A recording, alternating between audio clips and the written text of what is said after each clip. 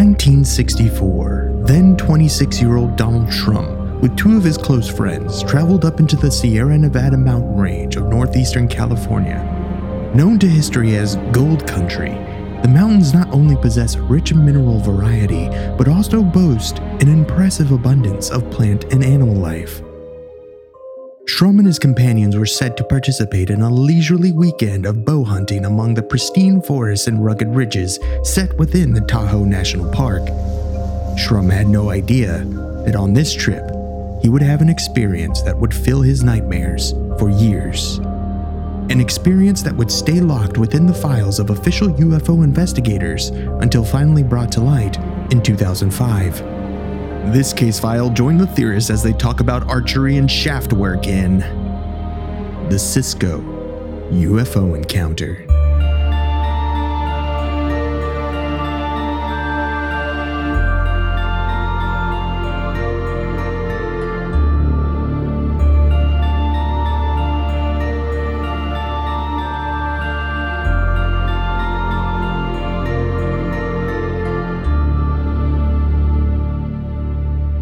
Welcome to Alien Theorist Theorizing Case File 212, the Cisco Grove UFO. I'm Braden. I'm Zell. I'm Dan. And I'm Andrew in a little box. But stuck Andrew in the studio box because BC is flooding, breaking, it's been burning. This place is fucked. End times, baby. End times. Yeah, if you're listening to this, we're a little late tonight. And to be honest, at any point in time, it feels like, you know, the cracks of hell might open up and just swallow us all at this point. BC, like Zell said, is under a state of emergency. Basically, all our major highways have catastrophic damage from mudslides and excessive rain. Hundreds and hundreds of people are trapped on highways. Multiple cities are completely flooded to the point where everyone has to evacuate. It's absolutely wild. insane. Dude, portions of the highway, like in the Coquihalla, have just disappeared. Yeah. They no longer exist. Just washed right out. Gone. It's wild because I was on the roads yesterday and literally just missed catastrophe after catastrophe and just snuck by and got home. Like Braden was right ahead of the storm. They were literally, there was like a mudslide, a tidal mud pool just following us home basically, because everywhere we went, me and Miss Conspiracy, flooded immediately after we left. Well, it's funny. Like we were sitting in a pub in Princeton. You were the heralds of destruction. Two of the four horsemen. Yeah, rolled through. Well, dude, it's funny. We were at Cosmic Channels and people are like, where's Braden? I was like, well, he's probably buried. Wait, Zell's like, where's Braden? Oh, Braden's dead. And I'm like, well, just relax. Wait, we shouldn't say could be. Our bets. There's a fucking chance here. He's dead. Yeah. Maybe. Could be. That joke might get old real quick. Yeah. This is how close. At one point, there was a mudslide ahead of us. We had already got detoured from one. We'd already crossed a bridge that an hour later was completely wiped out. We were sitting in Princeton waiting for a highway update to see if we'd be able to sneak through a detour. We were eating at this pub and we got the green light being like, yo, highway's open. There's a detour. You basically got to go right now. The weather's looking bad, so go before they shut it down. We left. An hour after we left, the whole city of Princeton was flooded and that bar was underwater that we were at. An hour after we were there. So fucked. That's so insane. Crazy. If we would have waited 45 more minutes, we wouldn't have had to pay. For anything ever again, because you'd be dead. No, but we made it, and we thought even today, then the power was going out in West Kelowna. We're like, okay, well, maybe the podcast might just be over. But Andrew braved a dark, lightless ride over the bridge, and we put him in the studio closet, and he's here. Boys, the power's been out at my place since what, 2? Or 3? When did we hop on? 3 o'clock. Yeah, 3 like, o'clock. Yeah. Just gone. Fucking disappeared. It's going to get interesting in British Columbia because all roads out of the lower mainland of Vancouver, all major highways, gone. Like I said, catastrophic damage. Like multiple mudslide, bridges gone. And we're already in a supply shock, and there is now no way for goods to get from Vancouver to anywhere else in BC or Western Canada. No big deal. Just our main port, Yeah. Yeah. Oh, it's so frustrating. the only port in BC Having said that, I'm okay on Vancouver Island, so maybe for now. maybe I can send you guys some Mr. Noodles or something when you need it. I would, yeah. I'll FedEx you some Mr. Noodles. Yeah, you can only fly shit here. So, anyways, we'll keep you updated as the storm continues. And I also, before we get going, I got to give it up to Dan for finding this one. This case file we're about to talk to you is fucking wild, man. It is great. Like, might be one of the best single accounts of a UFO encounter. Wow, when you say Spectacular. best, you mean like most entertaining. Detailed Yes. one-on-one Yeah. encounter. The best singular account of a UFO encounter. It is. Yeah, I will agree. I am 100% agreeing with Brandon. This is a very, very or an absolute gem of a case file. But I found this, scouring around for case files as I normally do. So, like we said before, this one's usually referred to as the Cisco Grove UFO encounter. And most of the information comes directly from the source. And it was a lot of the stuff that we're going to be talking about comes from the book, if you want to pick it up, The Aliens in the Forest, the Cisco UFO encounter by Noe Torres and Ruben Uriarte. And it was published in 2011. This actual story didn't really gain a lot of traction until the early 2000s, even though that the events that are described in the book took place in 1964. And the primary person that had the encounter, Donald Shrum, when he came out and talked about this and wanted to put the story down into a book, he was 73 at the time. So 2011. And honestly, like, I think his name should be, when you think UFO encounter and abduction or anything like that, you should be thinking Donnie Shrum before you think of Travis Walton. 100%. This guy should be up there with Betty and Barney Hill. Well, didn't they when make you're a movie talking about this people who guy? run into aliens. Didn't they make a movie about this guy? I don't know. I mean, I'm pretty positive fucking this is the basis for Predator. Hey, is it not? Or Rambo It's- 2. Yeah. I mean, Yes, You're not far off. It's not far off. so like I said, the whole series of events starts in 1964, and it takes place in the rugged foothills of the Sierra Nevada mountains in the Tahoe National Forest of northeastern California. Now, Isn't that Bigfoot So country? Northeast, yeah. Oh, dude, yeah, it's Bigfoot country for sure. yes, it is. Okay. Also known for, that's where you get the Sierra Sounds, I believe. Like that took place in the Sierra Nevadas as well. Now, so Friday, September 4th, Donald Shrum and two of his friends took a hunting trip out into these mountains. So they made camp about 3 miles south of Route 40 near one of three small lakes that were in the area. And I believe rifle hunting season hadn't opened up and they were going to go hunting. So they had taken their bows with them. It's Bow bow season. So usually like 2 weeks before or something, they have a special time that's just for bow hunters and junior hunters to go out. So these guys were definitely taking advantage of the open bow season, which is a hard hunt, man. Well, but Because, these guys like, were seasoned vets, though, man. Like, you talk about the equipment they brought with them. They were bringing harnesses so they could sleep in the fucking trees if they had to. Not fucking around. No, man. Like, these guys are, like, we're talking about. This is some Predator shit. Well, I think too. It's not necessarily just to sleep in the trees. I heard lots of people talk about that. And, oh yeah, belts to sleep in the trees, that and that. But it's also like, dude, bow hunting is super hard because you can't. It's like, you got to basically surprise the deer, right? You have to get a jump on them, be close enough that the bow is effective. So that's an old style method of like a tree blind too. You can climb up and you have that, and so you can prop yourself up almost in a tree blind. So when you're sitting up there for a long period of time, what you're hoping is that a deer comes underneath you and you get a nice shot. Right to the top of the skull. from the top of the skull from above it. How far away do you think you have to be to make it about as effective as a rifle, right? Like you could probably be like fucking 10 feet away from that thing and it's still going to work like a gun. Oh, you could be. No. They got. Well, I mean, I'm not sure about their bows that they brought, but like one of those new, like, modern compound hunting bows. Yeah. Well, this is the 60s. I don't think they had compound bows back then. There was the specific bows that they're using, I believe, are 60-pound recurve bows. Yeah. So like honestly, fucking Robin Hood shit.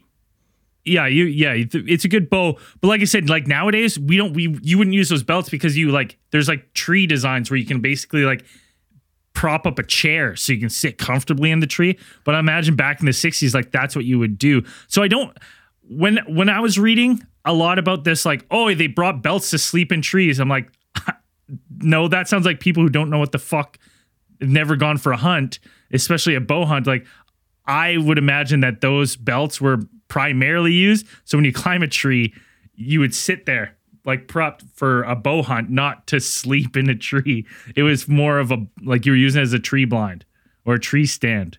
Well, we have better stuff now. I don't know, man. I'm hearing all this like wise hunting fucking information from a guy that just went out for a week and didn't get shit. This is true. That's all I'm hearing. This is true. Fair. And he had a rifle. So yeah.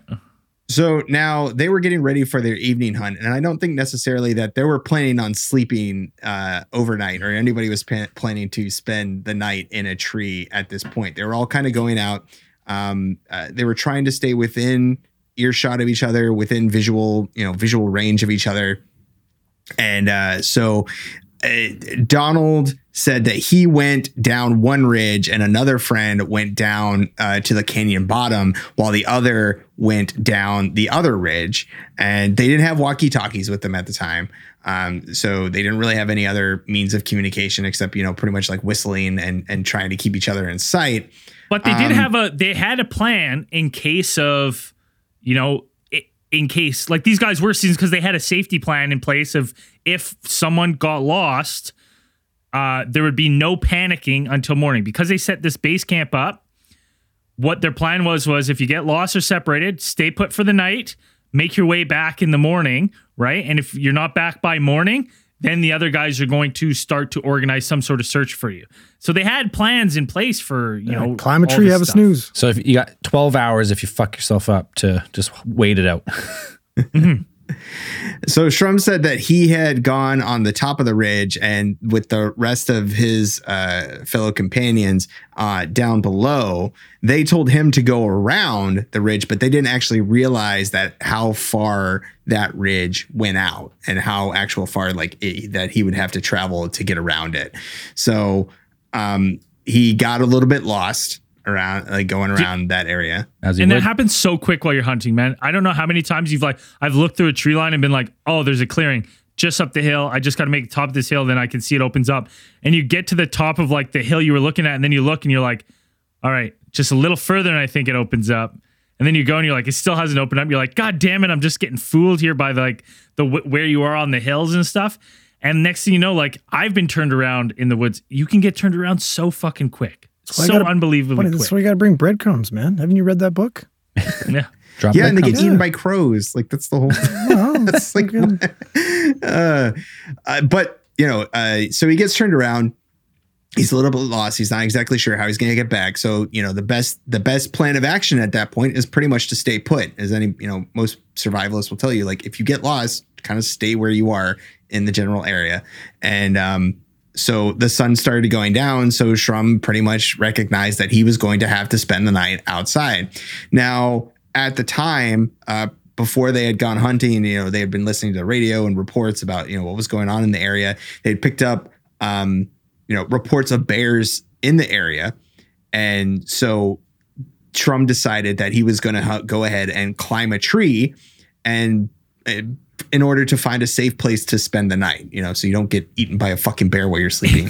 It's funny because when I looked at this case, I read this part, I was trying to think in my head I was like, well, I don't think I'd ever climb a tree. I'd probably just lay on the ground.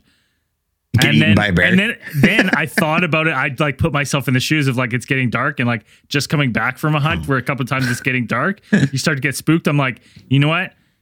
Yeah, 100% I'm climbing a tree because, fuck, dude, they don't have grizzly bears in the Sierra Nevada, but they have black bears. I'm sure they have wolves. And I'm like, there's predators, man. There's predators that will sniff you out, right? They'll sniff you out and they'll come and take a peek. And Bigfoots. And if they think you're vulnerable, they'll give it a go. Not to mention cougars and stuff. I was like, you know what? Get your ass up the tree. Yeah, big time. 100%. Shrum estimated that he was probably about 3/4 to a mile away from the camp, which doesn't sound that far, but out in the fucking woods and the mountains, I'm sure it's like, holy shit. Like, I imagine you just be fucking totally turned around at that point. So as he's sitting up in this tree, you get to around 9 p.m. where he reported that he observed a strange kind of light in the sky that caught his attention. And it was just flying just below the mountaintops to the north of his position. And this light was seemed to be moving from east to west, but didn't seem to follow any straight type of course. So it seemed to be kind of going up and down. It didn't stay at it when he was observing it, he said it wasn't really staying in like a stationary or like a fixed altitude. It seemed to be kind of oscillating up and down as it was going along its way. So Shrum originally, when he commented about it later, he originally thought that his friends had gotten a hold of a Forest Service, and they had managed to get a helicopter out there, and they were coming to look for him. Oh, he thought it was a chopper. Right. He thought it was a chopper. That would have been pretty amazing. He's only gone for the one night. They've already called search and rescue. They're already bringing a chopper. Well, he's probably sitting in that tree being like, fuck boys, stick to the plan. It's all good. I'm having a snooze in the tree.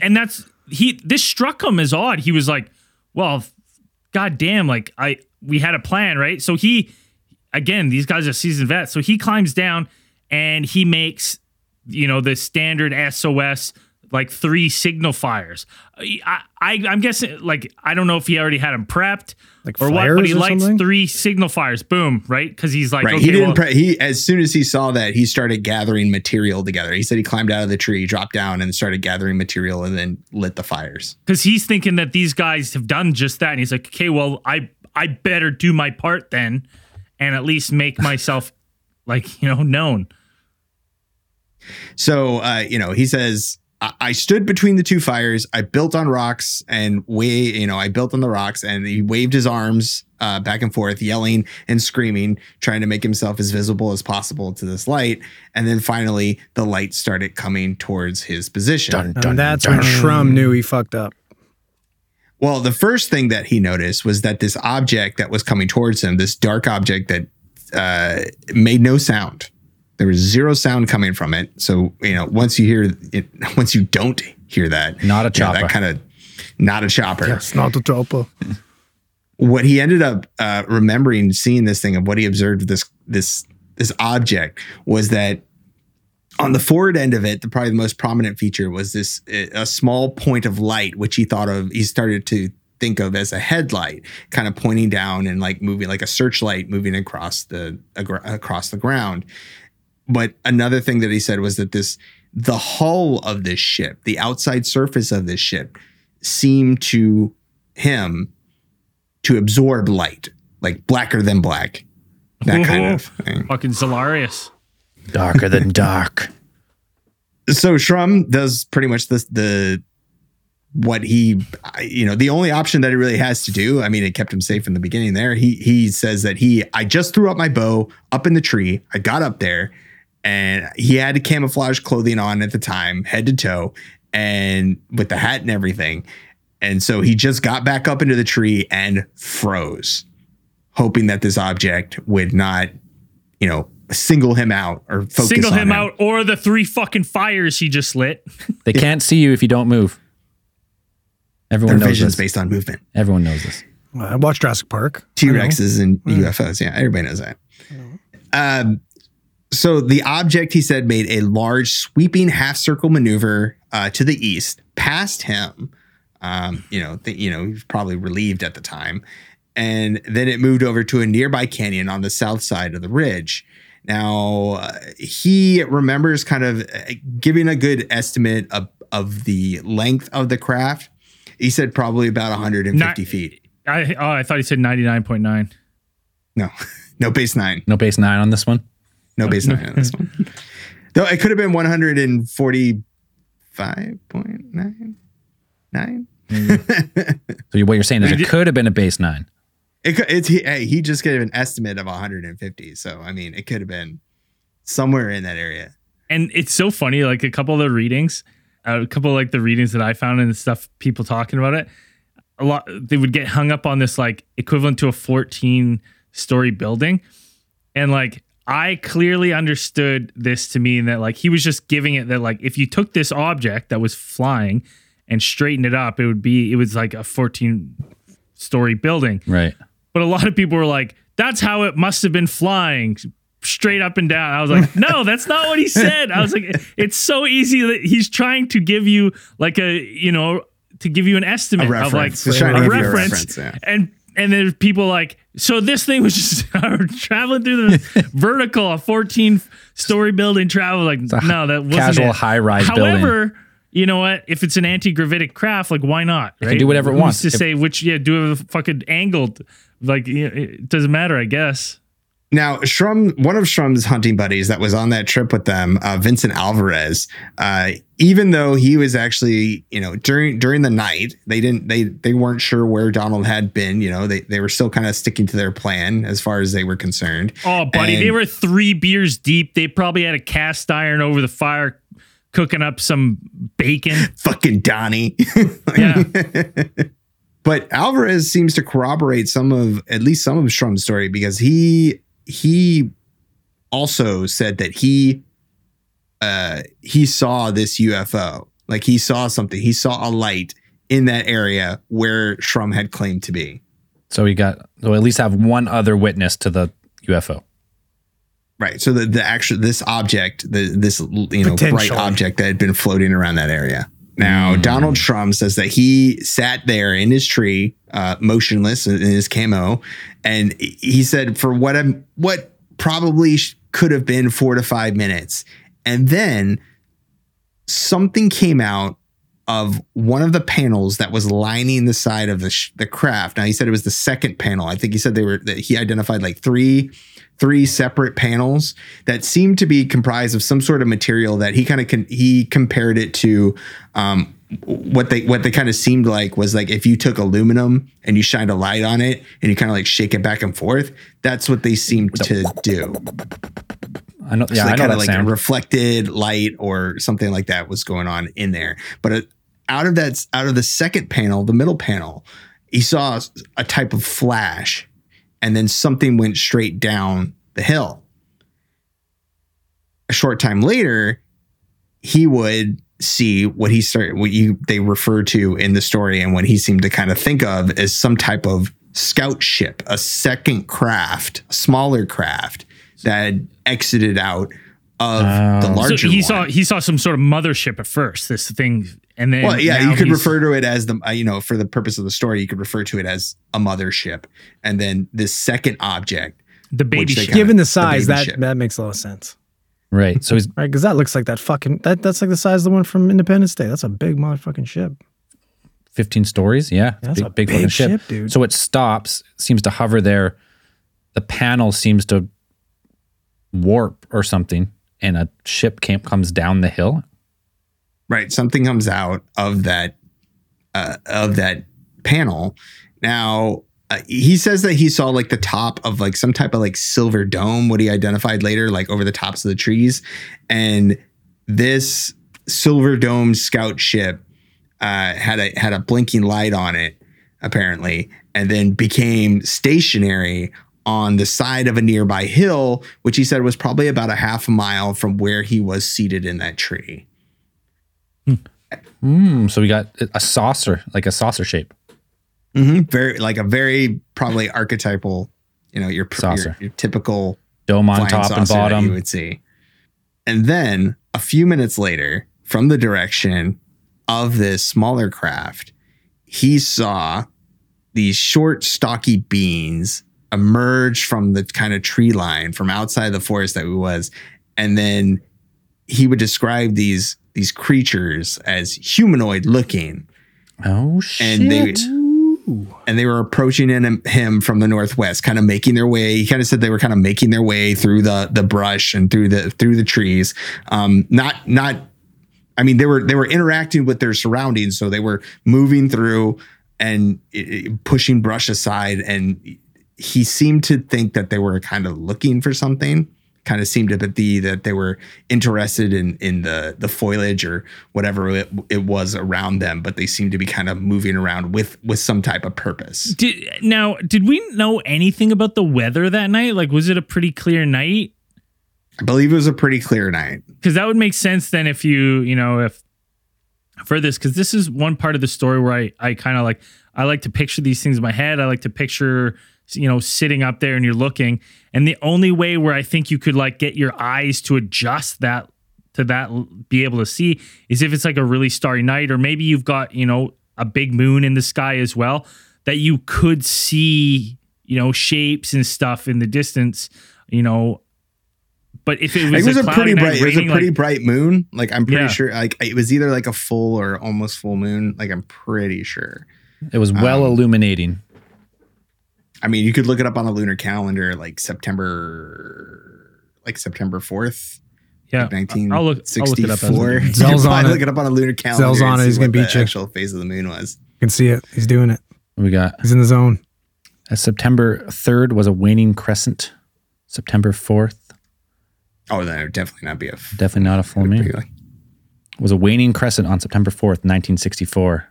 It's a waning crescent, so not that bright, but there's still moonlight. There's still moonlight now, and with stars and stuff, if you're up there, you can see, you can get some good night vision going. And to be honest, we don't even know how many carrots this guy's eating. Yeah, true. What's his rods and cones like?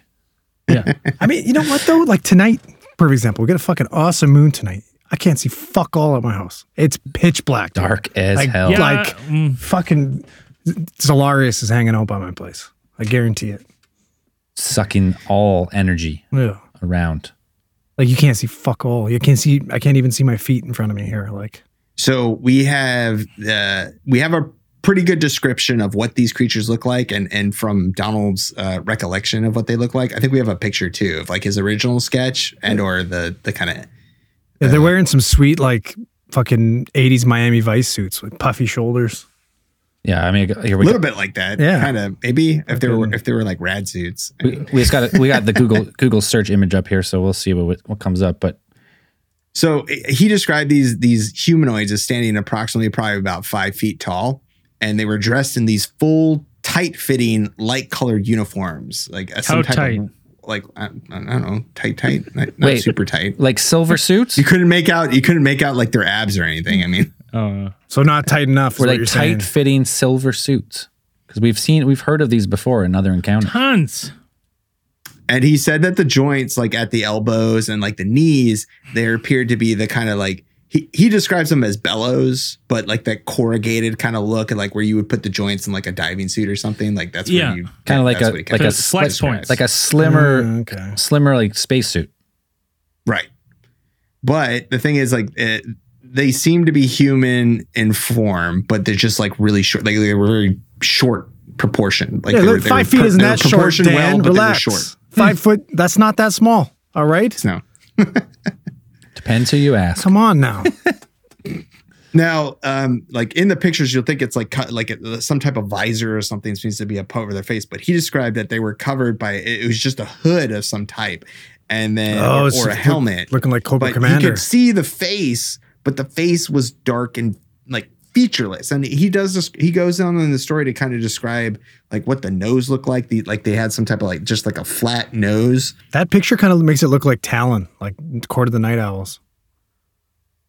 And funny you mentioned that, because the thing that probably impacted him the most, he'd say later, was the eyes. They had these huge, what he could see in these hoods, he could see these huge dark eyes that he kind of compared them to goggles, but they didn't seem to be goggles. They were darker than the rest of the face, the rest of the feature of this face. They had these just huge dark orbs for eyes. It's a terrifying. Absolutely. Like you see these things coming out of the woods, dude. I No thanks. would have shit myself up in that tree.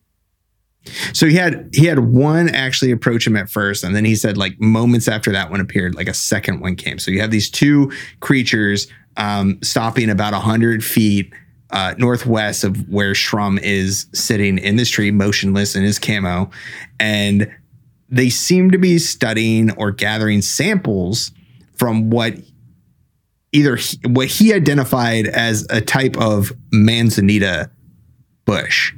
That's just a type of plant. Shrub, yeah. As a type of shrub. Now, I didn't know this before I read in the book and learned this, but there are certain species of manzanita bushes that are they're native to the United States, and there are actually 106 species of manzanita, and almost 95 of them are found in the mountainous areas of California. And there are actually some species that are among the rarest plants in the world. Like they are actually classified, even today, they are still classified as like endangered species. And there's only small areas in the Sierra Nevada where they grow. They're pretty cool looking shrubs. That's an interesting tidbit. It's a cool name too. You know, manzanita. Possible reasoning of these things coming down in this area. Oh, like they're aware that these plants are only found in this one region. That's why they're there. Yeah. Well, they seem interested in one of the bushes that seems to be a manzanita Has bush. anyone tried smoking them? That was my exact next question. I'm not sure. I didn't look that has up. anyone smoked manzanita? Pod trip to Northern California. I don't think you want to smoke it. Smoked That's what the government wants you to think. Sure. Mm-hmm. But so while they're in mid study of exploring and seem to be, assessing the area and they're, assessing the area for foliage or whatever they're doing, one of the humanoids stopped, and then moved directly to the base of Shrum's tree. Oh, he spotted Shrum. He didn't stand still enough. And then as the first one is standing there, shortly after, the second one joined it. And then they both stared up directly at where Shrum was seated in the tree. That's a terrifying, just to picture that in your mind. You're stuck up in this tree. These two random humanoid looking alien figures. One comes directly to your tree.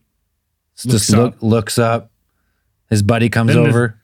Then the second one comes. He looks up. Dude, is there ever a moment to go more fucking Legolas on both these weirdos? Like, come on. Well, it's funny because this is where Shrum states that at this point, he knew they were there for him. I'm like, that really?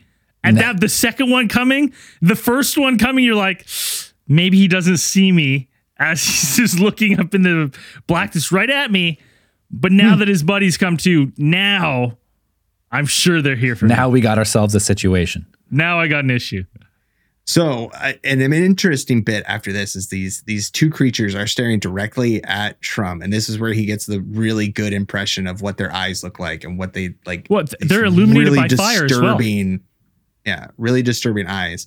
And back to Andrew's mention of the Court of Owls, Shrum said that he heard these creatures making strange hooting or cooing noises, which he compared to the sound of what an owl would make.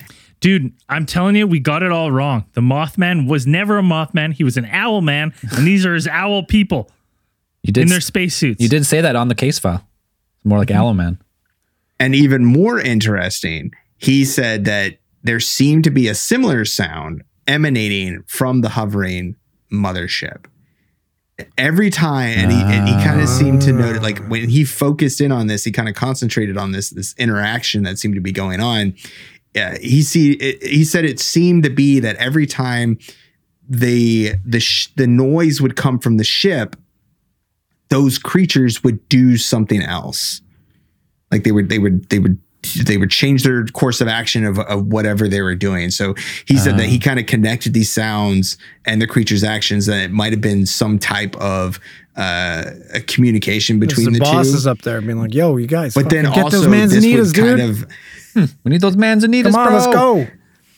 It's interesting that they like speak in. It's almost like, because I'm not gonna say they speak in L, but I'm like, maybe they're using something where basically their speech is now camouflaging, talking to the open, and you know, like we thinking it's you know, just a couple owls hooting, right? Maybe that's not their native tongue, but it's something to do with like their way of camouflaging around like, I'm going to be listening really carefully next time I hear a Babylon Brook. Well, it's fucking interesting too, because like I'm trying to rack my brain right now, but like 90% of these cases we talk about, it's all ESPN. Owls. No, it's all ESPN. They're talking to each other until there's brains. Right. They're never making noises. Never, not usually audible. No. No, right? Besides these two that he has staring up at him from the thing, he said that he heard other sounds from around the area. So it seemed to be that there were more creatures or more beings kind of moving around and on the outside, like right outside of his vision, maybe out in the dark. But he kind of guessed that there could probably be somewhere between 5 and 6 of the other ones. Like he seemed to catch glimpses of more of them kind of going over rocks and some of the other and through the brush, you know, kind of thrashing around. Oh, Dan, just before we get to the next creature we're about to talk about, we got to take a quick beer break because sounds good. It gets wild. It's going to get crazy. Woo. Hang on to your butts. Be right back. We're back. We're back for round 2 of the epic. Bring in the next humanoid. Shit's going to get fucking weird, boys. Feature. This is when stuff gets super awesome. So now Donald Trump is talking about how he has noticed like more than one of these 5 foot, like these smaller figures. Like he can identify them from their whitish silver things. And he's kind of seen them kind of moving behind the brush and through the trees on some of the, like right outside of like where he's a little bit farther than the other 2 that have actually seemed to notice him. Then he hears like a crashing, thrashing around sound, like seeming to come directly from the forest in his direction.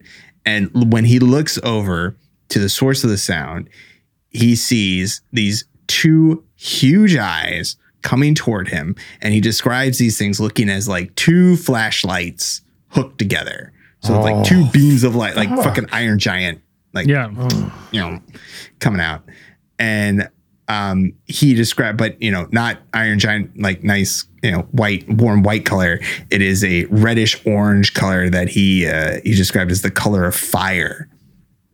And these things illuminated the face and the jaw of a robot-like creature that was rapidly approaching where Shrum was perched in his tree. Was it screaming, "Ignore me! Ignore me!" Venture Brothers fucking throwback. It wasn't the Observer. It wasn't the Observer. Now, at this point, now Shrum stated at this point, he wasn't 100% sure before, but now he knew they were after him. That this is the final. Before the two, he was like, you know, maybe 90%. Now a robot's coming out of the woodworks. He's like, okay, no, they're here for me. Right. But this one, so you've got this, what he describes as, you know, a typical robot. And from his illustrations later and ones that were made like kind of enhanced from his versions, it looks very much like 1960s Iron Man. Wait, listen, are we positive fucking Schwimmer over here? David Schwimmer. Is he, are we sure he's not a fucking mutant? Are these just Sentinels coming to get him? Like, do we know this? Brought in the Sentinel program? Yeah. I mean, he survived, there in the Sierra Nevadas around that September, like the temperature could probably drop to around freezing. And as we'll get to in a point, he survived an entire night without any real like cold gear. This guy's badass. Perched up in that tree. So maybe. Okay. Well, it's September. I mean, you can't get that cold. It's not that cold. But like up in the mountains and stuff, like it still gets cold. True. Like they still get pretty close to like. Depends on elevation, I guess. How high up they are. So this robo-mechanical monstrosity approaches Shrum's tree and takes up a position right down alongside the rock where the embers of his fire had been. And he said it performed a type of action that he kind of considered unusual, and he marked like kind of to remember that it reached out one of its arms and it swept off the remains of the signal fire that he had built there. That's Buddy, fucking. if that's not some sort of tell of like there's no one's coming to help you, I don't know what is. Like that's terrifying. Well, not only that, Like, you're making it pitch black. Darker You're than taking out dark. the light, man. Like you're not gonna be able to see anything. The last sliver of light is snuffed out as this fucking robot comes waltzing over to your tree. That's fucking terrifying. Now, Shrum remembers that it performed some kind of motion with its hand, which suddenly caused or seemed to cause a cloud of whitish vapor to spray out of its mouth. So just like you can imagine that kind of coming out, and it formed a cloud, or it seemed like to a fog machine almost, right? Yep, seemed to congeal into some type of cloud, form into a cloud, and it just went straight up Shrum's tree. It started to rise up into the air, up to where Shrum was trying sitting. to poison him. And the creature itself in this cloud of vapor was upwind of him, so it just came up and acted like he compared it to nitrogen, and just like a gas, like just lighter than air gas coming up there. And he didn't smell anything. He couldn't smell anything, so he wasn't, you couldn't really identify what type of gas it was. But there was no smell. But he felt like the air was like being pulled out of his lungs. He was having trouble suffocated, breathing, gasping for air, and then blacking out. So something that interrupts the oxygen exchange in his lungs, and he gets hypoxic and fucking passes out. Passes out. So he's up in the tree. He passes out. Does he fall, or what's happening? No, there? he's in his not harness. strapped in yet. Oh, he's not strapped in yet. He just how does he not he's in a pass out? How does he not fall out then? He Well, he slumps has over his the bow. branch, and he kind of falls into his bow that's propped him up. Right. So he kind of has like What? the foresight to kind of put his bow down, and then like he said that he fell across his bow, and that kept him from completely just tumbling So out. I of the imagine- I need a imagine diagram he's- here, boys. I imagine he's I'm not- straddling a branch with his back against the tree, Okay, yeah. right? And then he puts the bow across, and as he falls. So he's almost like tabletopped. Yeah, but when the fucking branch, like you're gonna lean to a side, you're not gonna be perfectly across. How big's the branch? You're just gonna fucking topple over. It depends how Maybe he's You're just gonna maybe it's teeter thicker, totter that depends. shit and fucking fly right He's off. got Right? spectacular balance, even when he passes out. I don't know, boys. I just think if it's a thick branch, right? Like he might Absolutely. just topple onto it. Yeah, if it's a and big ass wedge, branch. Or Yeah. as we said, like he falls into his bow. So his bow is, maybe there's two other branches beside. His bow is wedged there. He falls, There and we it's kind know. of like a shelf. He That kind of makes like sense. falls on a that shelf. makes like that. sense. There we go. Okay, Zell solved it. Let's go with that. Yeah, I can buy that. So Shrum blacks out from this vapor, which seems to send him into like a knock him out for a Yeah, he second, gets and then he hypoxic, says he blacks out. remembers waking up when it probably he Yeah, kind of then- estimated to be around. Then when he 11 wakes PM. up, he stated he wasn't 100% sure before, but now he knew they were after him.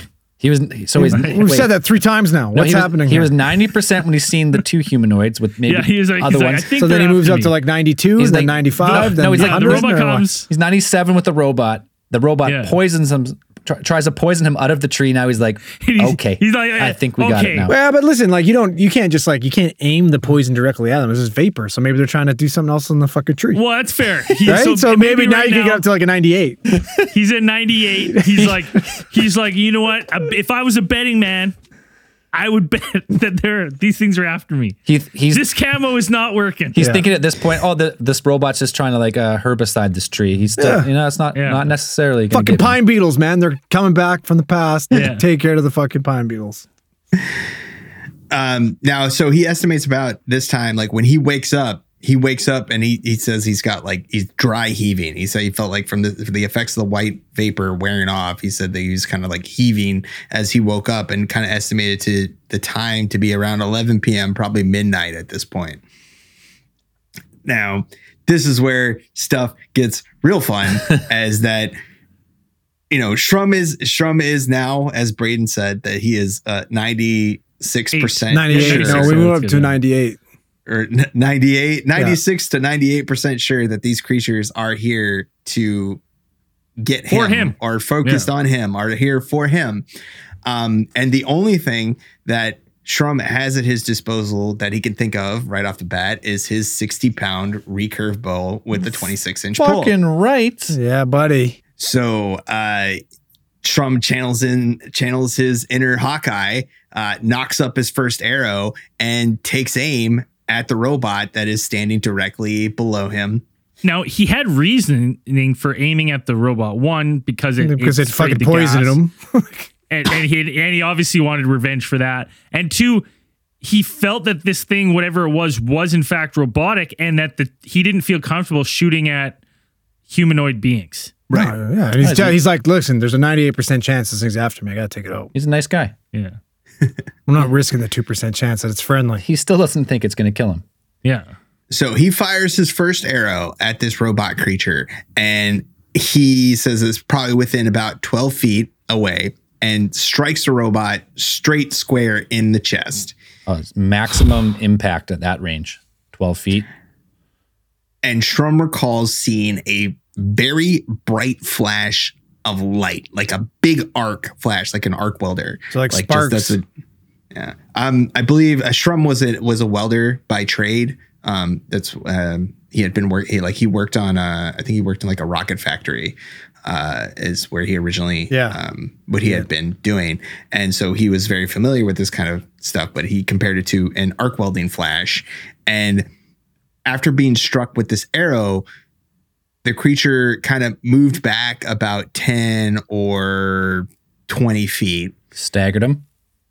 But the arrow, from what Shrum could tell, hadn't inflicted any type of real noticeable damage on the creature's body. I tell you, it sent the other two humanoid creatures into the woods, though. They're like, oh fuck, we're out of here.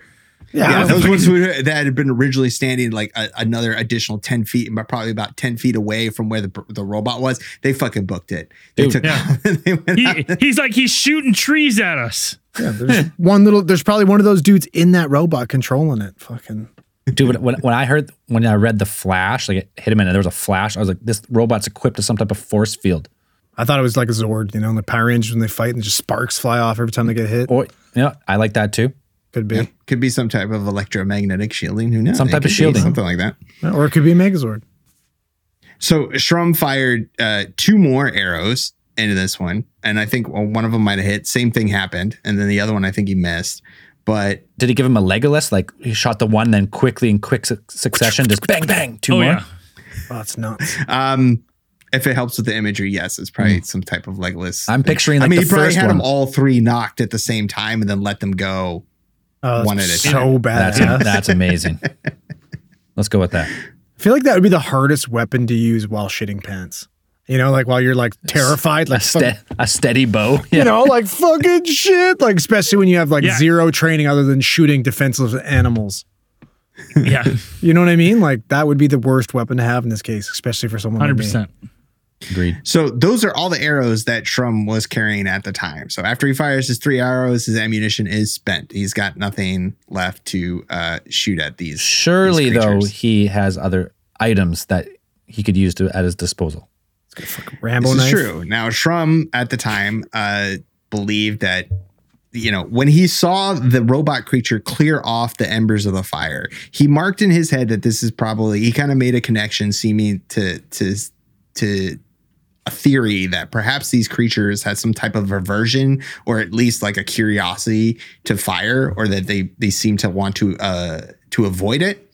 So Shrum in his possession had about 6 or 7 books of matches. Wow. And so he immediately thought to use the fire to scare these aliens away. By lighting his tree on fire? Or how do you do it? Well, not the tree, because he's sitting in the tree. So instead of the tree, though, the first thing that Shrum throws out is one of the entire book of matches. He lights the whole thing on fire and he throws it down towards the creatures on the ground. And so this had the other 2 humanoids back away from the tree, and even farther back than they had been. So he goes full on pyro at this point. So once he sees that these creatures are avoiding and moving away or seem to be have their aversion to fire, he starts.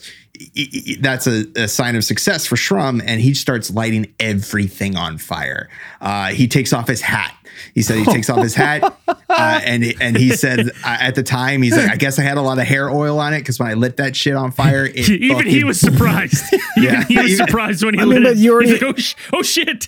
Why are you going straight to close? Like you got how many books of matches? Just keep fucking flicking matches at these guys. Yeah, but that's wasting a whole. One book match? Of matches like that makes dude, wasting your clothes. Box Andrew, message. He was lighting the pack and then lighting the pack on fire and throwing it. If you throw one match out of the tree, it's out before it hits the ground. All right. Now, if you got really, he's got good this is the 60s, man. They made those shit to last. Redbirds. This is America. Those aren't redbirds. How do you know? These are seasoned hunters. Because redbirds come in a box. That's how I know.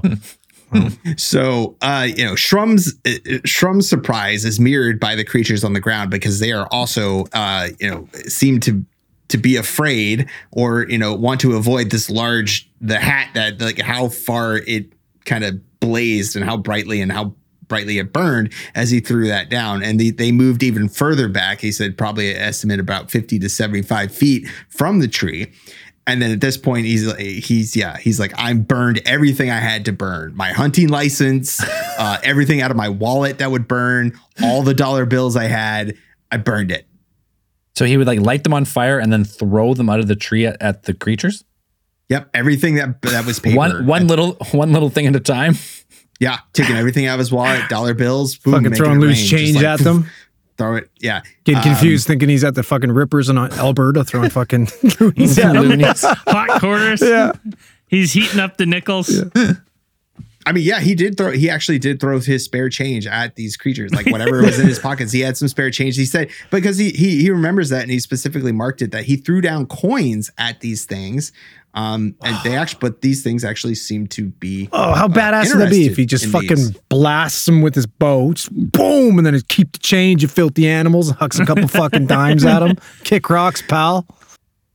That's interesting though, because these things, like Dan said, they scrambled to pick these things up and they're like examining them, right? Like they were interested in. He said it looked like they were interested in the pictures and like they were really giving them a good look. And after the whole experience, there's still more to it. But after the whole event, like Shrum said that he had went down or came back and returned to the spot and he couldn't find any of the change that he had dropped. So they took the change. They took the change. Hey, no, it's valuable. Absolutely. After he burned everything out of his wallet, all this paper material, and he ran out of paper, he says that he began to tear off pieces of clothing. Like he started tearing off pieces of cloth from his jacket. And that shit doesn't light easy though. Started lighting that stuff on fire and started throwing it everything burnable. Wouldn't you need a fucking accelerant on that kind of shit though? Like you're just gonna light your shirt on fire. If it's like a heavy jacket, I don't think me and Braden fucking 2011, we saw a guy try to light a jersey on fire. We sat there and it's just, that's not lighting, bud. It's not happening. You need a lot of lighter fluid to get that going. This is the 60s though. This is the 60s though. Everything was flammable. No, yeah. And listen, if these guys are seasoned hunters in the 60s, chances what they're wearing, 100% wool. 100% paper. Wearing paper clothes. Wool. Shit goes up real quick. Wool, right? 100% wool. And it's not, all the information we have is that it wasn't raining or anything. So it's not wet wool. So if it's dry wool, that shit's going up fast, buddy. Like that's not taking time. It's not the synthetic stuff that we have now. Well, maybe they're just wearing a Canadian tuxedo. You never know. Yeah. It's all denim. That's not going to light very quick. No. We got no clue. Okay, so that's what I wear hunting. So he starts burning his clothes. What's left? And the only thing that he has left after he goes on his fire rampage is that he said that he was just pretty much his shirt, his pants, and his shoes. That's it. He's got like a cotton t-shirt. He's got his pants on and he's got his boots. And that's pretty much everything that he has on him. And he climbs up to the top of the tree since he's got no other type of, defense strategy other than to get up higher into the tree. He climbs up to the top, and this is when he ties himself to the tree, to the trunk of the tree, using his canteen belt. Okay. Canteen belt. I thought he had a harness. Oh yeah, the canteen belt. That was the only thing. It's a special. It's like an extra long belt. It's not a harness. It's just a belt that you tie around your waist in a tree. I know, but I thought he went camping with a fucking harness so he could post up in the tree. Oh, that's what It's they just do now. it's just a belt, right? The That's all you- canteen. there was It's no just harness. it's like a shoulder strap canteen. I'm So the sure, or like a canteen is belt, the like- harness? Is that what we're establishing? Well, he's just like wrapped that thing around the tree and just kind of like. and then you wrap it around your high waist, then you can lean out. Okay, I understand that he's using the canteen thing here, but I thought like I was under the understanding that he had a fucking like harness to potentially sleep up in this tree. We might have said a harness, but I don't think we meant like a. So he's got a long belt, so you can just like those linemen who climb poles.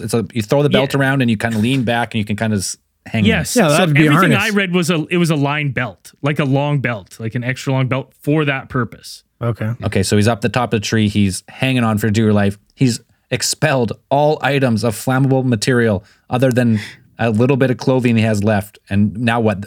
Did any of his tactics scare the robot and other ETs away from the tree? Well, while he is attaching, once he finishes attaching, the task of attaching himself to the tree, he looks down and now there are 2 robots. Oh, so it made it worse. Anything he did made it worse. And at this point, he stated like before he wasn't that sure, but now he's basically 100%. They're there for him, without a doubt. So the original robot again approaches the tree, or what he identified as the original robot, and it began to again emit the gaseous vapor that it had before. So seeming the same type of tactic they had used before. And it has the same effect. It rises up through the tree branches, catches hold, and Shrum says that he blacked out again. And when he woke up and he looked down, what he saw was the 2 of the humanoid creatures had made it to the bottom of the tree and were trying to climb up the trunk in an effort to reach the first limb, which Shrum had used to climb the tree in the first place. So this first branch was about 12 feet off the ground, and Shrum had gotten to it by climbing on top of a rock that was near the tree, and then jumping from there to get to the branch, and then climbing, and then starting to climb the tree. But these creatures didn't seem interested in doing that, and they were pretty much just trying to, his description is they were trying to boost each other up into the trunk to attain their grip on the first limb. Now only if they had something that could fly, hey? Too bad. But I imagine these 2 5-foot something creatures are like standing on top of the other's shoulders. They have a scout spaceship. What the fuck do they need to climb anything for? Well, knock the fucker out of the tree. They like to do stuff the old-fashioned way a little Apparently. bit still. What do you can't take the whole ship to take down the Why not? object out of the tree. Yeah. Why not? Why would you? Because you want this guy bad enough, you're looking like assholes trying to climb this fucking thing and shooting vapor at him. Might as well just knock the fucking tree down. You got a I'll put it like spaceship. this. It's like if you were in a helicopter, if you were flying a helicopter, you wouldn't like other Yeah, than but it's not. crashing your It's a helicopter into fucking. tree. It's a thing that can fly through fucking time and space, man. You telling me they don't have the technology to get this dude out of the tree? Time and space are much different than treetop retrieval. I guess. Or you get robots fucking just knock the tree down. They want them alive. So every time these creatures tried to get up into the tree, or they got close to reaching the branches, Shrum said that he initiated the strategy of shaking the tree or bending it, seeming to bend it as far as he could, getting the tree to kind of impart some movement into the tree. And he said every time that he did that, these creatures would kind of back off, and they would, anytime there was any type of movement like that went throughout the tree, they would kind of just back off and give up. I had read that even at one point, one of them had kind of gotten in the tree and had almost grabbed like a foot, and he had like kicked this thing, kicked the shimmy it hand, off. and it shimmied back down. Like that was one of the accounts I read. So they're actively trying to grab him out of the tree by his feet. Yeah, they're 100% coming for him. They want him. At this point, we've established 100%. Yeah, can we say it's 100% they're trying to get him now? Yeah, I think Shrum's at 100 too. He's Okay. okay, perfect. So now that they're trying to actually get up to physically climb the tree, Shrum has initiated the strategy of throwing everything. Like we said, he threw down the coins that he had in his thing. They didn't seem to be much of a deterrent. They seemed to garner the attention of the aliens for a second, kind of, grab their attention. But then they just went back to trying to climb up with the tree. Shrum said at one point he threw down his canteen, and the humanoids actually seemed interested in that as well, and picked that up and tossed it aside after a cursory evaluation of whatever it was. Shrum tried imitating calls of coyotes. He tried imitating wildlife calls, hoping that the visitors would think that he's trying to call for his companions or something, or signal a rescue. Well, sometimes and drive them off. What if this entire time they're just trying to help him? They're hooting at him, being like, "Hey, buddy, we're just trying to help you out of the tree. We're all good. We're friendly. Like, it's all good, man. We're just trying to help you out of the tree." They have different rules. That's why they haven't established. Why they're not throwing shit at him or doing any cool technology. Maybe they thought, like, "Hey, we'll knock them out," because like that's what we do with bears. We sedate them, and then they follow a tree. We catch them. Maybe that's what they're thinking. Good, right? Maybe they want to get him out safely and just be like, "Hey, man, we're just trying to help you out, dude." Now, Shrum trying to do the coyote calls is actually ingenious, because sometimes if you've ever been out in the woods at night, you do some howls. Sometimes you can get some coyotes to howl back or yelp back. So like if he did that and perhaps some coyotes around started doing that, maybe these things would in fact think that there was he had some help out there. Unfortunately for him, they did not. No. Now, the two robots that are standing beneath the tree begin to perform some type of action, which Shrum started to recognize that they were facing each other. And then while standing at the base of the tree, he saw the entire base seem to be illuminated from light that was emanating from both the robots. And when he kind of looked closer through the branches to see what they were actually doing, he marked that there seemed to be flashes of light passing between the two robots from their chest areas. Did they do a dance and then merge? Oh, Mekashiba. No, they didn't. The fusion. Mekashiba. Yeah, I think he heard that. Yeah. So kind of like they're doing some kind of like Care Bear thing, right? Care Bear energy out of the chest. Care Bear stare. Yeah. Now, what he said, that's like from this interaction that these two robots were doing, a large amount or large volume of the gas or the vapor that he had seen before began to drift toward Shrum, like a larger amount than there had been before. And this rapidly expanding mist was so thick that Shrum couldn't even see the robots down below. Like it was completely engulfing the bottom of the tree, in completely obscuring these the humanoids and the robots from his sight. And then suddenly he feels a blast of intense cold and passes out. So the same type of smoke as before, but now both the robots have joined forces and launching it. Yeah. Double strength. Yeah, double strength, mega stream, whatever they hit him Megazord. with. They were like, we hit him with 100 cc's of the smog, and he woke right back up. Like, double him up. So after he passed out, he said that he remembers just before passing out, it was still dark. But when he finally awoke, still attached to the tree, thankfully, it seemed to be that the first rays of the morning sun had appeared. And so this whole entire event seemed to be over, because when he looked down, the creatures, the robots, all of them were gone. He was just, Shrum says, when I woke up, I was hanging just by my belt. My feet were hanging down and my head was hanging down. It was light, but the sun hadn't come up yet. And there was no sign of them, the aliens. So whatever, they smoked him out. He passed out again, but I guess he was high enough in the tree that they couldn't reach him, or maybe they did something to him up in the tree and this left him. It's not really clear. Right. He wakes up and the aliens, they're gone. He wakes up in the same place he passed out. Right. After this, Shrum managed to climb down from the tree, get down from descend out of his perch. And then he headed into the direction of the camp. where they had established the day earlier. And he said he walked about half a mile and that was it. Like he was like, the fatigue started setting in, you know, the adrenaline started wearing off. And he just said he laid down on the ground and just fucking passed out, just fell straight to sleep. Well, yeah, he was poisoned twice the night before. So 3 times. He got smoked 3 times?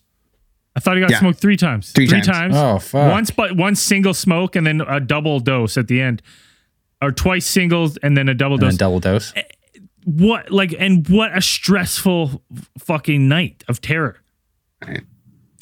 And then luckily for him, what he estimated is probably about, I don't know how he estimates these times, but he's looking at his watch, or I'm not sure, but he says about 5 minutes and a short time later, he said that he was awakened by someone whistling nearby, and it was Vincent Alvarez, one of the hunting buddies they had been with and had been out looking for him. And Alvarez would write later, when he found Shrum, he would say the night had been very cold and all he had on him at the time I found him was a thin cotton t-shirt and his pants, and he was exhausted and tired. So he ripped everything else off and burned it and threw it down.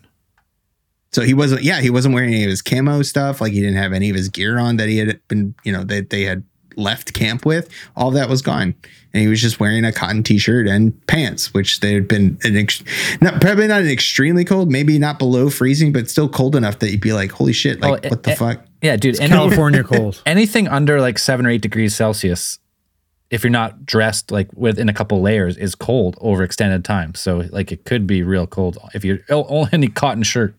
I don't care if it was 20 degrees overnight. If you left camp in fully dressed and came back in that, I'd be like, what happened to all your clothes? What the fuck, man? What happened to you? Man, you're not supposed to eat the berries, man. Yeah. I don't care how hungry you got. Don't eat that shit. Stop smoking the, what's it? Mazenza bush? Or what the fuck? Manzanita. Manzanitas. It's got to be one of the most terrifying one-on-one ET encounters we've discussed. Like it's just him versus the aliens all night long. Yeah, he took shots at him. Like just everything is just. This is a wild encounter. Like it's a fantastic encounter of otherworldly creatures, and a fantastic account of a person encountering beings from, you know, seemingly another world. No doubt. Now, these events would weigh heavily on Shrum even later into his life, like immediately following, like weeks, not even weeks, days after returning home from this event. He would, his wife Judy would talk about how that he had nightmares. Like he would wake up in the middle of the night screaming. Mostly about the eyes, like he would be, you know, some like the eyes, they're watching me. And so, you know, he displayed a lot of symptoms that people would associate with PTSD, like from this event. No, absolutely, yeah, exactly. yeah. Judy would actually write because of the concern that she had for her husband. And, you know, when he told her, like he sat her down and told her about this, like just shortly after he had returned from the trip, and told her all of the details of what had happened. And in 1973, she would write to NICAP, which is the precursor to MUFON. If anybody's familiar with that. Such a cooler name. They should have kept it. Nikon? NICAP. It sounds way more badass than MUFON.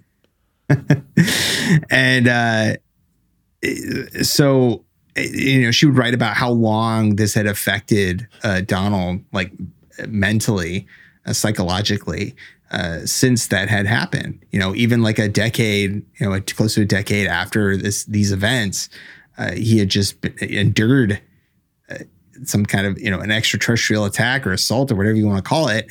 And, you know, he would wake up screaming for years about what happened that night. A traumatic event just followed him forever. His wife had to take it into her own hands to like be like, okay, well, we need some answers. We need something. He needs some sort of help because this is crazy. We can't keep going on like this. And so, like, Donald originally did not want the story to go public. Like they're living in the very kind of peak of UFO kind of things. You had Betty and Barney Hill happening. You had other UFO flaps. You had all the kind of UFO madness, that was going on around that times. But Donald didn't want this story coming out. Well, didn't he? He was like he built fucking missiles for a living too, didn't he? Right. He did work for he did work for them, yeah. You don't want people to think you're a fucking nutter. That worked with the government, that had government contracts. And so that was one of the reasons the biggest reason that he didn't want any of this stuff getting out, for him to be kind of labeled as a security risk, or, at worst, lose his job. It was a good job. And so that was one of the biggest reason that he didn't want this stuff to come out. He didn't want to make waves about this kind of thing. Although this stuff is happening. And then after a certain point, he started getting in contact with people kind of being like, to kind of talk about what had happened. He was actually put in contact with the U.S. Air Force. A couple of U.S. Air Force officers were arranged by an astronomer, Victor Killick, that was associated with, that had, gained the acquaintance of Donald Shroom after kind of his story kind of started kind of a little circulating a little bit. And he had gone to talk to these, he thought it would be in his best interest to talk to these Air Force officers about what had happened. So Shrum recalls Shrum and Judy, his wife, recall going to this meeting with these two Air Force officers, and them eventually trying to explain away his encounter. They kind of threw a couple theories at him, being like, oh, you know what? Maybe it was this. Maybe it was some, military exercises going on in that area. Maybe it was, I think, one of the more. Well, they're like, maybe military exercises. And he's like, well, I don't think so. Didn't feel like that. They're like, well, probably a couple Boy Scouts out there playing pranks. Boy Scouts playing pranks, dressed up in robot costumes. Yeah. So he's like, well, Boy Scouts out in the middle of what? Like, I don't think so. And they're like, oh, okay, all right, you got us. It's a rogue team of Japanese fighters who landed here during World War II. Don't know the war's over. That's who it's got to be. That's what it was. Fucking Red Dawn Part 2 here. Yeah, and he's like, what? They didn't shoot me. You're for real? I don't think so. Listen, all right, we've given you all the answers. Shrum and Judy, they both kind of, when they recall the events, they thought their sentiments were that they felt that the Air Force officer were being kind of dismissive of Shrum's claims about what had happened. But Shrum cooperated fully with them. And, he even brought one of the arrows that he fired at the robots during the encounter. And this was the one smart. that he remarked on being the best example of the one. This is the first one that he had shot at the robot, the first one. And then he remembers it having kind of some unique properties or markings on it that was like, the arrowhead seemed to be kind of melted on it. And it appeared to have like what he said is like a very muted rainbow-like coloration, like probably, something that's signifying that some type of chemical reaction or something had happened to change the chemical composition, perhaps, of the arrowhead itself. So, and they asked, the Air Force officers, like, can we send this? So can we borrow this and send it away for metallurgical analysis?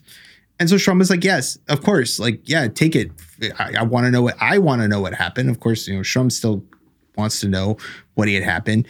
This is just a year after, it's like almost a year to the day, what happened. This is September 25th, 1964, that they had this meeting. And, in September of 1968, you had James H. Aikman, who was the United States Air Force's Community Relations Division in Washington, write a letter in which he stated that a formal investigation was conducted by McKellen Air Force Base on September 25th, 1964. Mr. Shrum provided the Air Force with an arrow tip, but not with a complete arrow. The tip was not subjected to any laboratory analysis. It has been loaned to the University of Colorado UFO Study Group and has yet to been returned to Mr. Shrum.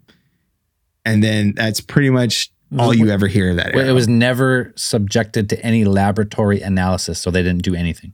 The Air Force didn't. They they loaned it to the University of Colorado, and then you never really hear anything after that. Oh. Of that arrow. So, but he still had the other two arrows. Right. So he still had the other two arrows. And in addition to loaning the one to the Air Force, Shrum gave them also a annotated map, like the exact location of where this stuff had happened. So 2 or 3 weeks later, Shrum said that he went back with his brother Bill and his friends Vincent Alvarez and Bill McAdams, who had been with him on the trip. And they returned to the exact scene where Shrum had said that he had had this encounter.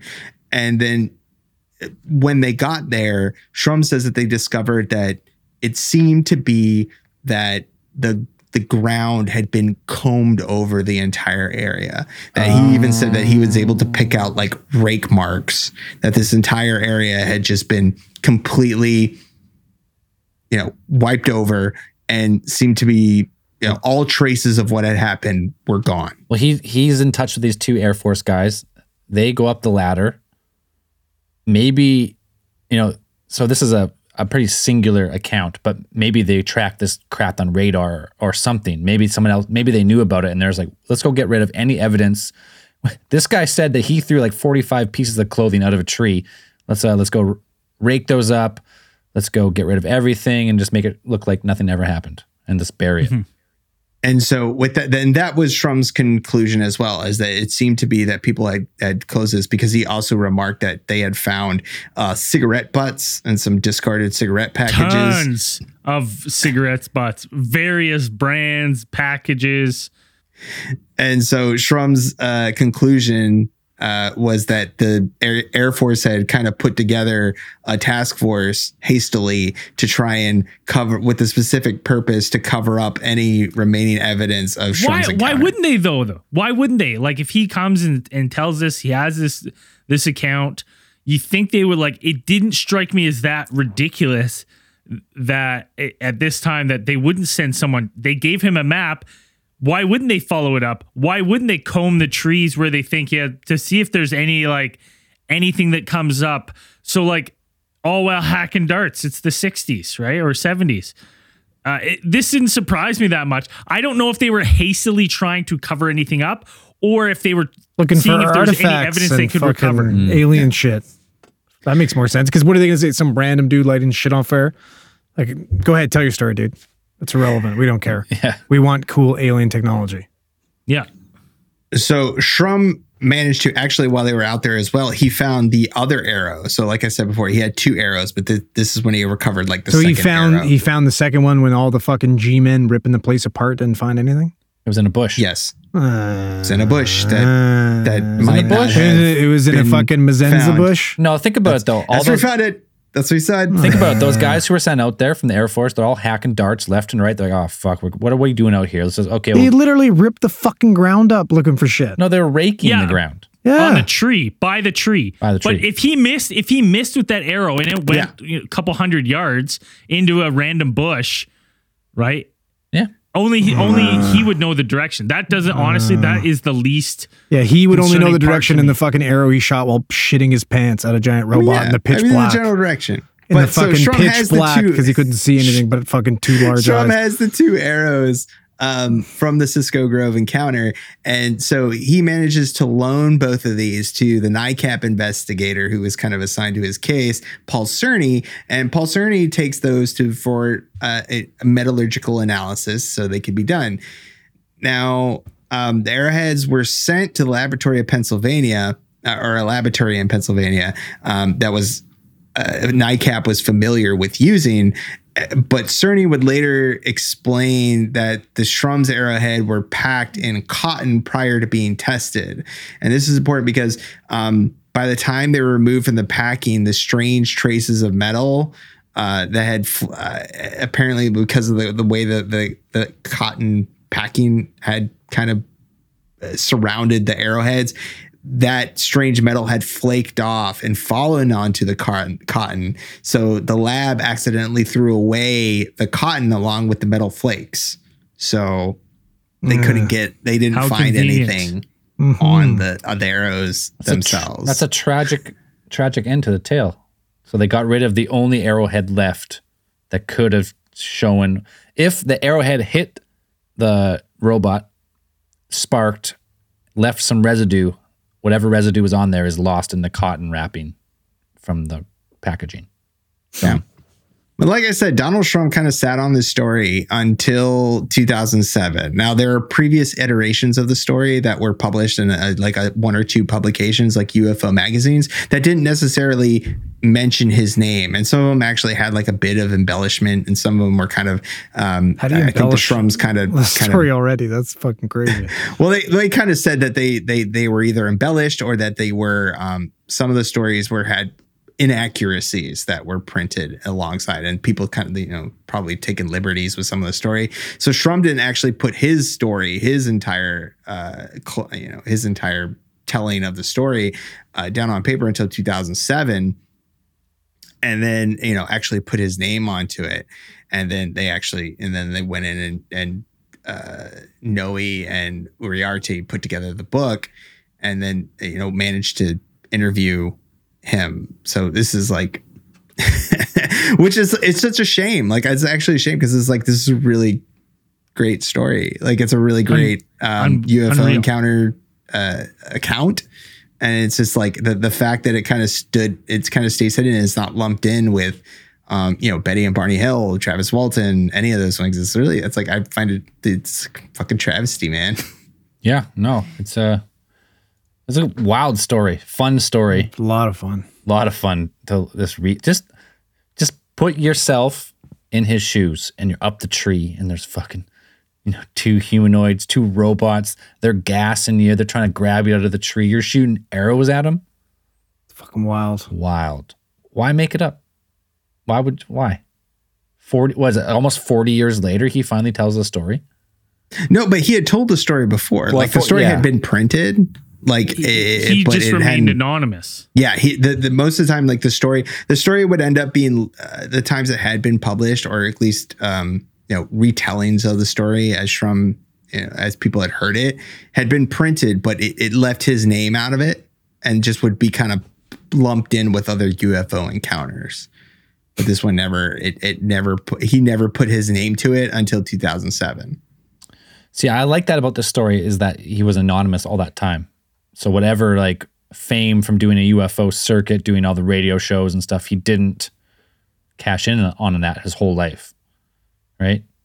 He finally came out when he's probably a really old man at this time, 2007. It's time to let everybody know how much of a fucking badass I am. The book that he was interviewed to do, like, that didn't get published until 2011. So, like, why even make it up? Yeah, exactly. Yeah, why make it up at this point? Yeah, it's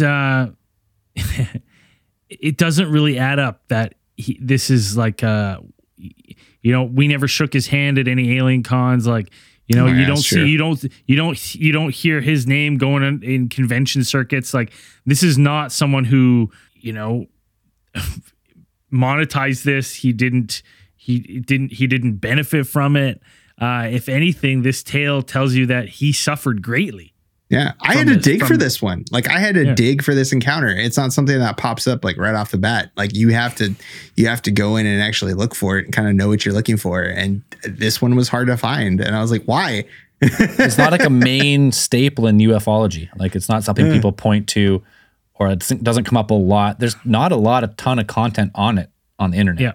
Podcast, YouTube, anything. Not a lot, not a ton, but fun one. Can we get into final thoughts? Let's do it. Final thoughts.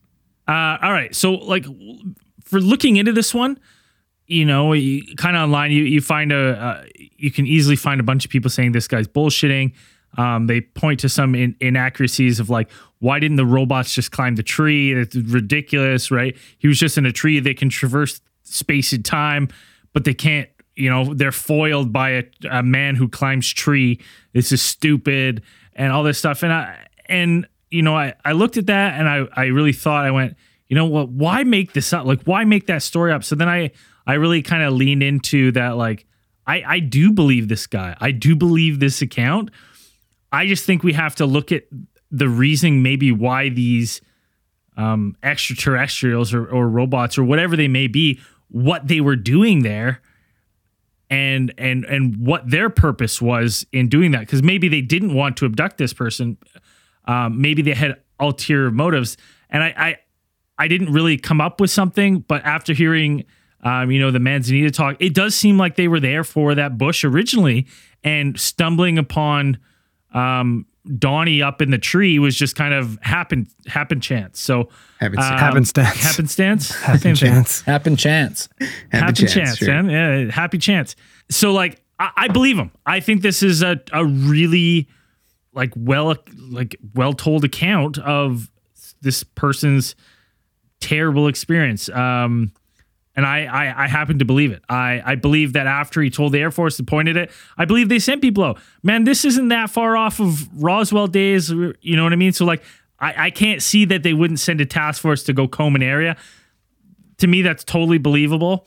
They were just going and looking. I don't think they were particularly going to hide stuff like kind of Donald makes it seem. I think they were looking for stuff, and if it's a couple years after, they're taking rakes to the ground to kind of stir up the ground because shit falls, it grows, right? So they're just searching for any kind of leftovers. Dan, I'll toss it over to you.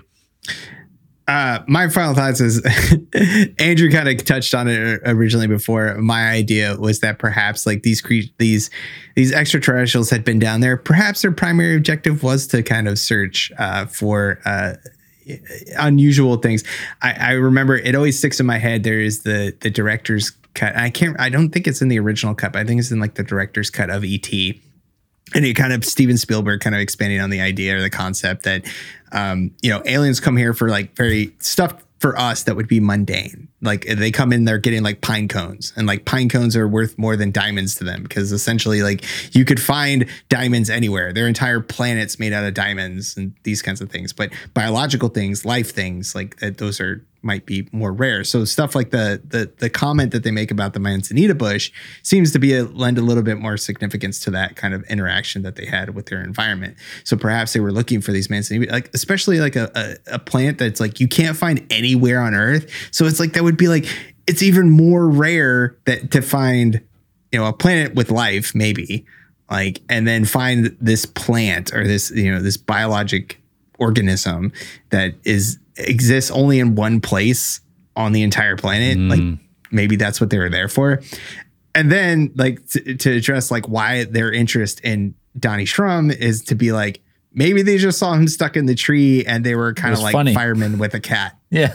They were like, you're stuck in a tree, bud. Like we're trying to help you down. Like, and then it's just a really angry cat, like getting it's just really mad at you, down. And you're like we're just trying to help you. Like, right. That makes come on, man. The robot at the first thought that maybe he got scared up there by the fire. So he puts out the fire. Yep. He's like, come on down. Come on. And then he's just like, ting, and you're like, oh man, come on. Yeah. Just acts of aggression in the tree. And he's making coyote noises. Like, yeah, they're like, he's really unhappy. We should get him down. We should get him down. He's going to hurt himself. Like, we should get him down from there. So that's what I think. I think maybe they're trying to be good interstellar Samaritans, and they were trying to help him down from the tree. That's I like that. I like that. I like that a lot. On the whole thing. Andrew, what do you think? I mean, this one was a lot of fun. I think it was a really cool story. And true. As far as not climbing the tree, like Braden was saying, when people try to disprove it, like, first of all, maybe they've never seen a tree before. Maybe this is their first time on the planet. They don't know what a fucking tree is, or maybe on their planet they don't climb things. They've never had to. They don't know what the fuck. They don't know how to. They don't have the muscles, right? That's just something they don't know. They're so squat because gravity is so strong on their. It's just not even planet, a possibility so they for just them. Don't climb stuff, yeah. right? Or maybe they just see it's putting themselves into too much danger potentially. I don't know. But for me, I just like it's tough because with all this technology to get to Earth, and it seems like they really fucking wanted this guy. I mean, fucking old Shrim, he was 100% positive they wanted him. And I think if these fucking 100%. people, I think if they really wanted him, Well, maybe 99.99. well, if they even with 99.9999, if they really wanted him, I feel like they would have got him, right? I don't think they would have given up after the fucking fourth gas, right? I truly think that they would have got him. I think it's a really cool story. I think he thought he saw something, was he eating fucking berries off the bushes? Potentially. I don't know. Was he dreaming? I don't know. Did he wake up? Was there a little bit of fucking paradoxical hypothermia? And that's why he stripped his clothes. And when he woke up and he passed out, that's why he was only wearing a t-shirt and jeans. Potentially. I don't know. But it was a fun fucking story. Hell yeah. Yeah, I would agree. I like the theory that these ETs are coming here for this manzanita tree. This is one of the most rare plants on Earth. Maybe what we think of like as fuel for interdimensional travel is not red mercury or some type of uranium. It's some manzanita sap that we don't even recognize as being a like highly valuable commodity. But maybe this plant only grows on a handful of planets in our galaxy. And that's why there's so many sightings in California, not just in this one in general, but just in California. So they're here. I like that. They're excavating these plants, or they're looking for these plants. They just by chance come across our boy here, Shroom. And the rest, I'm not sure if they're fucking with him or what they're doing. But yeah, they can't climb because we always depict like little ETs, like especially as greys, as like they have no muscle. They're not going to be able to pull themselves up a tree. If you just look at their body type, you're like, there's no way this guy can do a pull-up. It's impossible. So maybe they just can't get up the tree. They're not really there for him. So they just kind of like, they fuck with him a bit. Like Dan said, like the cat up the tree. They fuck with him a bit. They try and gas him out. It doesn't work. They just leave him. They grab their manzanita sap and off they go. Cut their losses and off they go. Yep. And in doing this though, they're like, fine, fuck you then. Fuck you. And in doing this though, they leave this guy with a lifelong traumatic experience. He suffers PTSD. That's what I think. I think he didn't profit. He didn't go right to he wasn't on all the shows doing the network. He didn't he didn't do the UFO tour. Like didn't do a tour. Guy falls asleep in the fucking tree, sees a couple owls, freaks out, starts shooting arrows at him, fucking doesn't know what's happening, starts lighting shit on fire. Hey. And then this turns into his fucking Al Bundy fucking Polk High story where he goes around telling everybody how much of a badass he is shooting arrows at fucking robots. Yeah. Then his family, he's been telling this story through his family for years. Right? He's been telling them like, this fucking happened. It's fucking crazy. Then one of his grandkids were like, you gotta write a book, man. Come on, Papa. Hey. Write a book. It's crazy. So he does. And it's hard to corroborate his events specifically because he's the only one. But the other guy did see the lights that night, the UFO. Yeah. Interesting. He corroborates that. So at least there was something seen by more than one person from more than one location. I mean, it's his word versus what you think for his story. Well, if we could see the lights, can't we go back and look at the fucking star map and see if there's fucking special lights at that point in time or anything like that? You're saying it's a atmospheric phenomenon? Maybe. I don't know. I don't know. But it was a fun story, fun to look into if you haven't. There's a couple interviews out there. There's not a lot of good stuff, but there's a little bit if you want to hashtag look it up. 100% or 99.99% recommend the book. The book's really good. It's got a huge appendices, like got a bunch of interviews with Donald Trump himself and a lot of stuff in there. It's real fun. It's real good to read. It's real fun. They're not paying me to say that. They are not. They are not. Fun case though. We got to start wrapping this one up. We didn't discuss beforehand, so maybe we'll have to skip it this week. A theorite of the week. We didn't. We completely forgot. No, we could give it to the ATI for those fucking sweet cards they sent all of us with cool stickers. We could give it to the ATI in general. Yeah. Yeah. I think so as a group. No, what's funny is the ATI sent cards. Dan, I have your card here. I had Andrew's card here. I didn't get a card. What? It got lost in the mail probably. Oh yeah, probably. That's hilarious. But custom made ATI cards. The ATI with stickers, they're cool. I think I finally put a firewall on the ATI. Hopefully I just can keep them out of my computer here for a bit. Well, maybe that's all we have to do is make them theorites of the week, and then they'll leave us alone. Maybe that's it. Maybe that's what it is. Maybe that'll do it. Theorites of the week are whoever the ATI may be. Let's give it to them. The other thing Whoever I just or wanted whatever. Or whatever. The other thing I wanted to announce is happened chance of me being gone, and then Zell having his offspring. We didn't get a chance to announce the meat draw winner, and that meat draw winner is Anna LeBlanc. Anna LeBlanc. So Anna LeBlanc, I'll be in contact with you shortly. Is that for the to get pumpkin? your prize to you. Sorry, I didn't get an opportunity to do the big wheel of spins. Spinning and for singing. everyone, but this last month's winner is Anna LeBlanc. So And that was for the pumpkin congratulations. carving contest? Yeah, she did she did 3 turnips. They looked amazing. Oh, that's cool. Well, do we have the pictures? Can we put them on socials sometime? coming up here? They're on our stories right now. Perfect. Go check them out. Alien Theorist podcast on pretty much everything, or at Truth is Out There on Twitter. All right. End of the show. Everyone's favorite time. If you're not supporting the show and you want access to the live stream, ad-free show, early access, all the other goodies, patreon.com/Alien Theorist Podcast, or find the link in the podcast description. This week's newest supporters: Tail, Jimmy W, Willie B, Megan, Schmidt, Brennan. Oh, this is a great name. Swamp Squatch. Yeah. Full year pledge by Natalie Steins, Austin Vincent, and last but not least, Kyle Weir. Thank you very much for supporting the show. And as we always say at the end of these things, keep those eyes on the skies. Peace, everybody.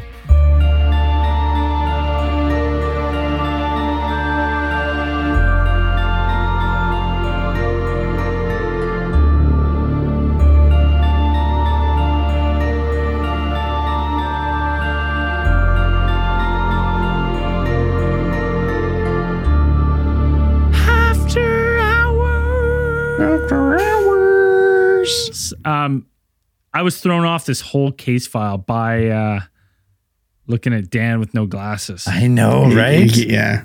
It's And weird. you realize like the huge expanse that is between my eyes, like the Yeah. huge like It's got a huge bridge. it's really weird. Isn't it? Is it growing as we're? It weirds me out. I'm Well, like, it's- wow, your it's like, brain are my is so eyes big, really it's that got to far make room apart? for it. You- Just splits your eyes apart. Yeah, your brain is splitting your skull in two, and your eyes are Yeah, separated. I think that's what's happening. Something. 100%. Your eyes wide or am I narrow? Who knows anymore? Yeah, I got contacts.